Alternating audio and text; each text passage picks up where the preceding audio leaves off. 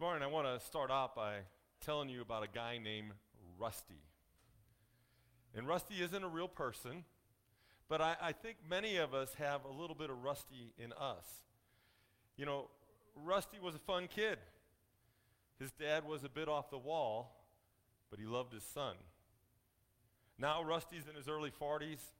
He's the superintendent of a manufacturing facility, and he worked his way up through the ranks.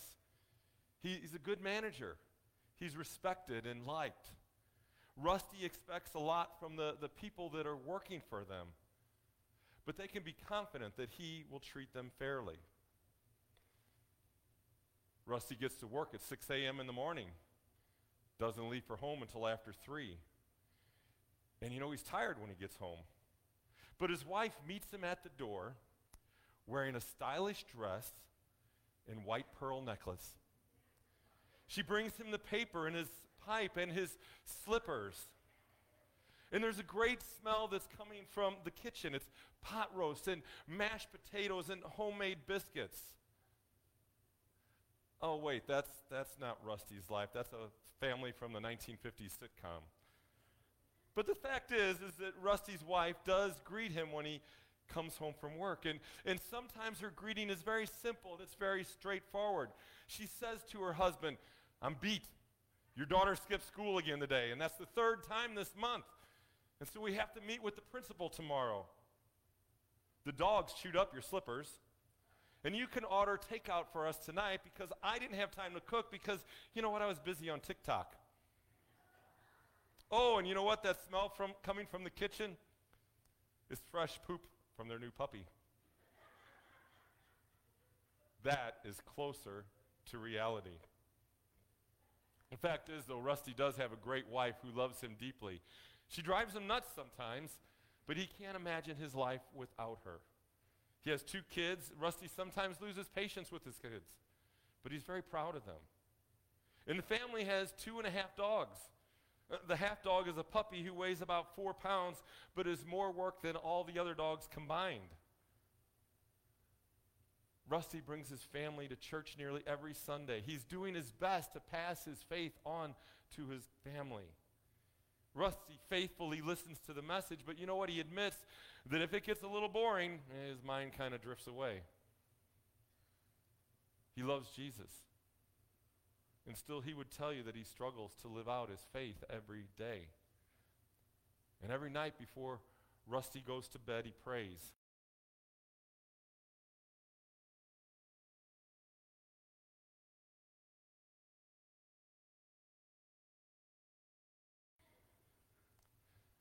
But Rusty is a good worker. He's a good husband, a good father, and a loyal friend. But, sometimes when he's laying there at night and he can't sleep, he wonders, am I making a difference? Am I making a difference? Another way that he could ask that question is this: am I leaving a legacy? You see, a legacy is what we leave of value to the next generation. And as Christians, our legacy is one of faith and love, and we pass that on. It's the impact of our Christian life that goes on long after we are in heaven. So have you ever asked yourself, what's my legacy? I know I have. This morning, it's Memorial Sunday, as you heard, and we remember those who have passed away over the last 12 months and have had their funeral service done through Bethesda. But it's also Operation Christmas Child Sunday. And if you think about it, those are 2 very, very different observances. And yet they each have something to do with leaving a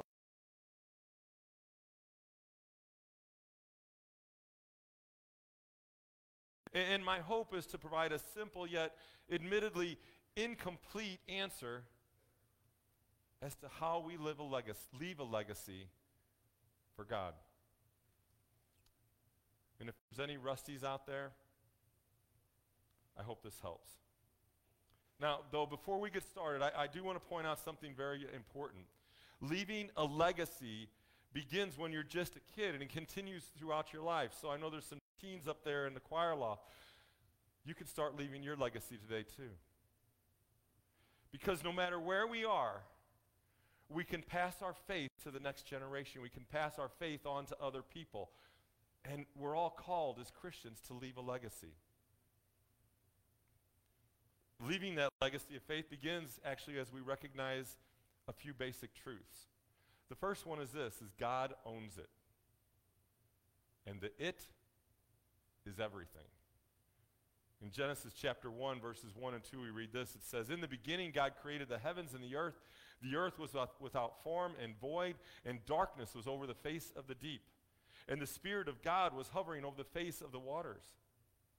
And then a few verses later, God's creation reaches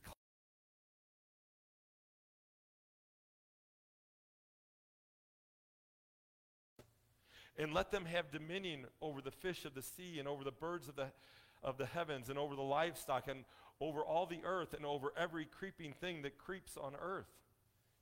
And so God created man as his own image. In the image of God he created him. Male and female he created them. And God blessed them. And God said to them, "Be fruitful and multiply and fill the earth and subdue it and have dominion over the fish of the sea and over the birds of the heaven and over every living thing that moves on the earth." Those are beautiful words, but they are also very straightforward words. Think about it. If God created it, and he did, he also owns it. We were created in God's image, and that's a blessing. That means every one of us has value. You have value. It also means that we belong to God. Abraham Kuyper stated it this way. He said, "There is not a square inch in the whole domain of our human existence over which Christ, who is sovereign over all, does not cry out, 'Mine.'" You know, we can be really misguided.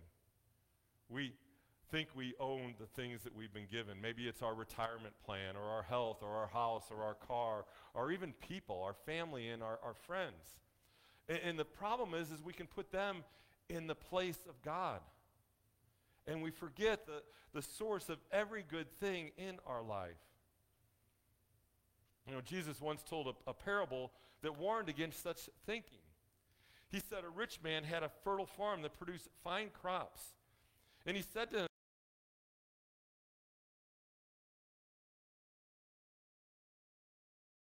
"Tear down my barns and I'll build bigger ones. And then I'll have room to store all my wheat and all my other goods.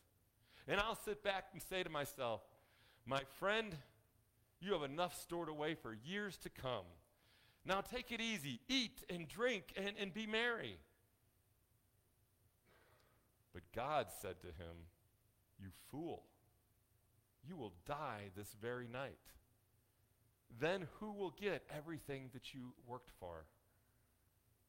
And Jesus concluded this parable by saying, "Yes, a person is a fool to store up earthly wealth, but not have a rich relationship with God." God gives us gifts. He gives us talents. He gives us material things to use, but they don't belong to us. For example, teens, maybe you got an iPhone for your birthday or Christmas or some other time, and I hate to tell you this, but it isn't really yours. It's on loan to you from God. Men of all ages, you know that big screen TV that you bought with your bonus or maybe some of your retirement money? Well, that bonus or that retirement money was a gift from God. So was the TV. It's his. Moms, that mom van you got last year, it belongs to the bank, but ultimately it belongs to God. See, when we understand that God owns everything, we learn not to hold on too tightly to the things of this life. Certainly we enjoy them, they're blessings. We're thankful for them, but we don't let them own us. And if we can kind of change our thinking somehow to that way, it actually makes life more fulfilling. We enjoy the blessings that God's given us so much more. We're not selfish. We don't grasp the things too tightly. And it changes our whole point of view. When we come to the point where we recognize God owns it, we also realize that God is in control. God is sovereign. He can give you more things, or he can take them away. When God takes something away, it typically doesn't feel very good. And yet we know that God does it with perfect wisdom and perfect love for our own good. In the Old Testament, you might remember a story about a young man named Joseph. Joseph had 11 brothers. Joseph was a dreamer. His brothers sold him into slavery. Joseph then grew up in Egypt, where he was blessed by God to actually rise up in power. Unfortunately, his boss's wife wanted him in the worst way, and Joseph wouldn't comply. And he ended up finding himself in jail. More injustice happened to him while he was in jail, but eventually God restored Joseph, and he became a very, very powerful man in Egypt. And then one day a famine hit the land. And rather than starve back home, Joseph's brothers came to Egypt in search of food because they had heard that Egypt had many food to save, and it was because Joseph listened to God. When they arrived, at first, Joseph's brothers didn't recognize him. He tested them. Later, when they realized who he was, they feared for their lives. I mean, after all, wouldn't Joseph want to pay them back for the evil that they had done to him? But Joseph showed grace. In Genesis 15, 19, and 21, Joseph said this to his brothers. He said, "Do not fear, for am I in the place of God? As for you, you meant evil against me, but God meant it for good, to bring about that many people should be kept alive as they are today. So do not fear. I will provide for you and your little ones." Joseph was a very young man when he began leaving a legacy. He faced all kinds of tragedy. He could have gotten angry. He could have turned his back on God, but through it all, Joseph knew that God was in control. He never lost hope.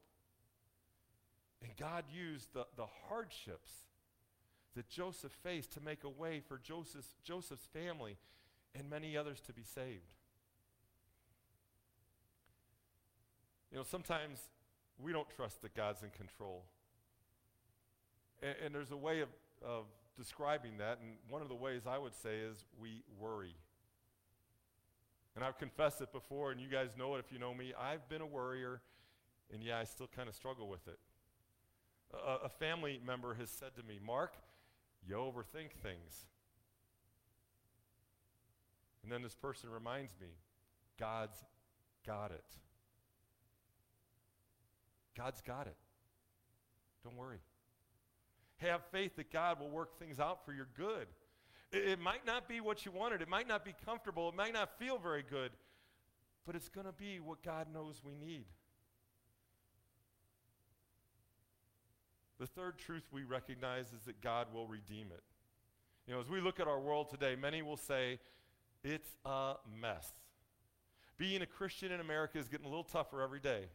It's easy to lose hope. It's easy to lose hope if you forget who you are. Never forget. We are God's children. We are children of the King. Jesus has already defeated the devil, sin, and death. And Paul adds to that. He told the Christians in Rome, and ultimately us, that nothing can separate us from the love of God in Christ Jesus.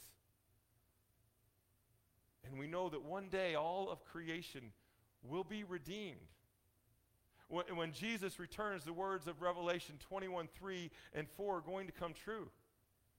John wrote this. He said, "And I heard a loud voice from the throne saying, 'Behold, the dwelling place of God is with man. He will dwell with them, and they will be his people. And God himself will be with them as their God.'" And at funerals and on days where we remember, these next words are so important. "He will wipe away every tear from their eyes, and death shall be no more. Neither shall there be mourning, nor crying, nor pain any more, for the former things have passed away. God created it, God controls it, and God will redeem it. And remember that it is everything. And without those truths, there is no hope. And where there is no hope, there can be no legacy.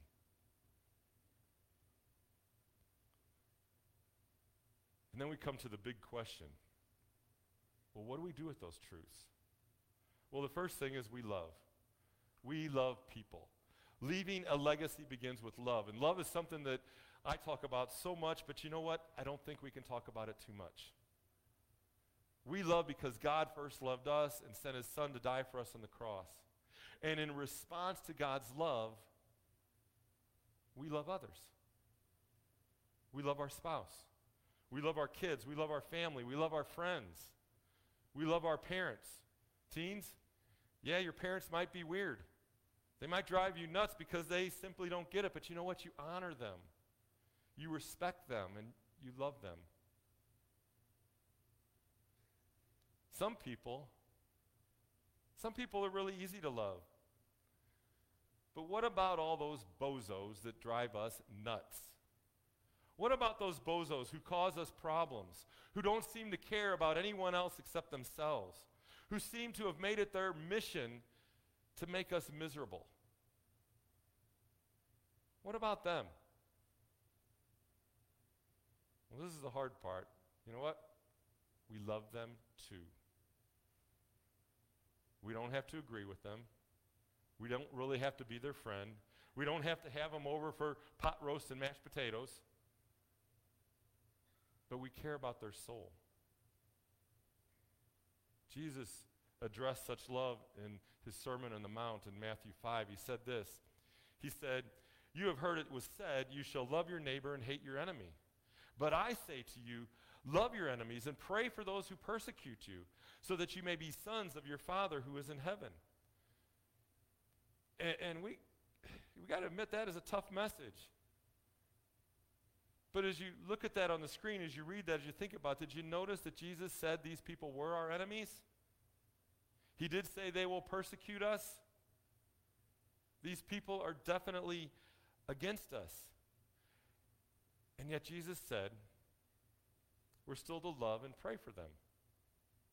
And those prayers are not that God would smoke them, that he would turn them into a little crisp of something on the ground. No, we pray for changed lives.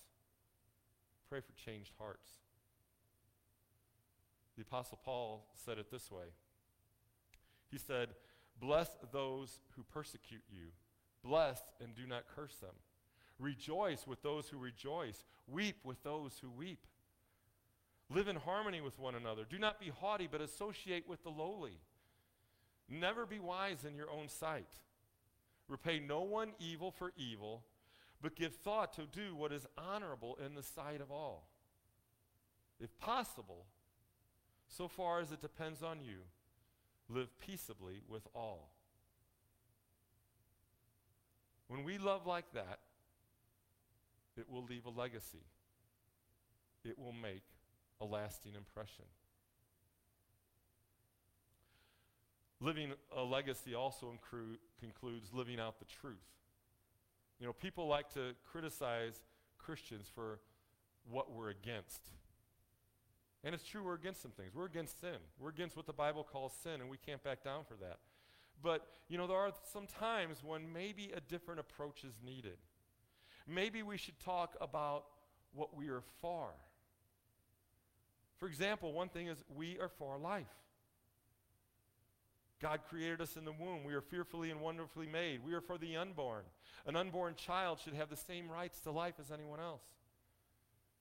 We're for marriage.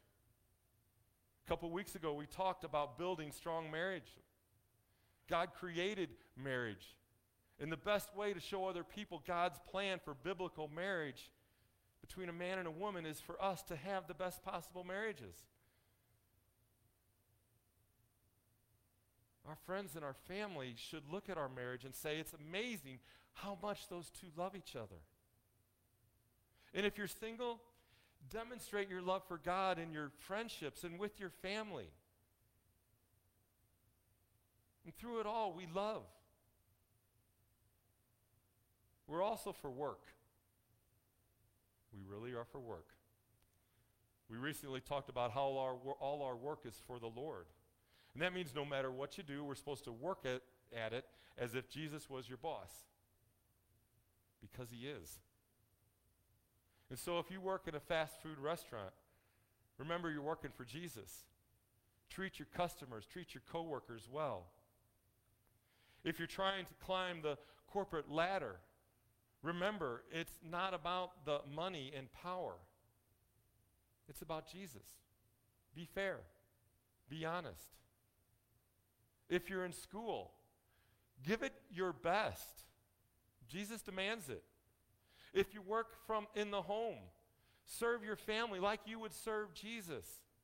If you're retired, give your best to whatever volunteer work you do. See, we leave a legacy by living out the truth of Jesus Christ. And then finally, our legacy is built as we lead people to Christ. Matthew 28 provides a command from Jesus to make disciples. And disciple making begins with telling other people about Jesus, with leading them to Christ. A few weeks ago, if you were here, you might remember we had a big old black tub up here in the front of the church. It was filled with nice cold water. And we baptized 2 young men in it that day. And it happened, and I told this story then, but I'm telling it again. It happened because one of those teens led the other one to Christ. It started with friendship. It continued as the Christian teen lived as God called him to live. And in time, the Christian team simply shared what Jesus meant to him. Living or leaving a legacy can be straightforward. We love people. We live the truth. And we lead people to Christ.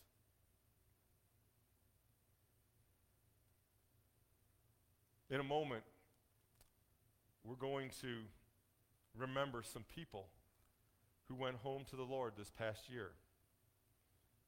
And some of you sitting here today are the result of their legacy of faith. And after we honor those individuals, we're going to send our Operation Christmas boxes on their way around the world. Sending a Christmas box to a child is a simple, small part of how we leave a legacy. See, God provides us so many opportunities to leave a legacy of faith, to impact people for Christ. And maybe you're sitting there this morning and you think, you know what, my legacy is insignificant. I haven't done much. But that's not true. If we're willing to love, live the truth, live the way God wants us to live, and lead people to Christ, guess what? God will use us to do great things of eternal significance. Let us pray. Heavenly Father, we thank you for this day. We thank you as we remember those loved ones who we've lost over the last year. We thank you for their lives. Father, I know many are still grieving. Be with them as they grieve. Father, we're sending boxes around the world today for kids. What a blessing to be part of that. And through it all, God, whether we are the benefit of someone else's legacy, we are called to leave a legacy of faith to our friends, to our family, and to the next generation. And so we ask you to help us. Show us ways that we can impact those around us for your glory. We pray in Jesus' name. Amen. Now I'm going to read the names of those who we're remembering today who passed away in the last 12 months.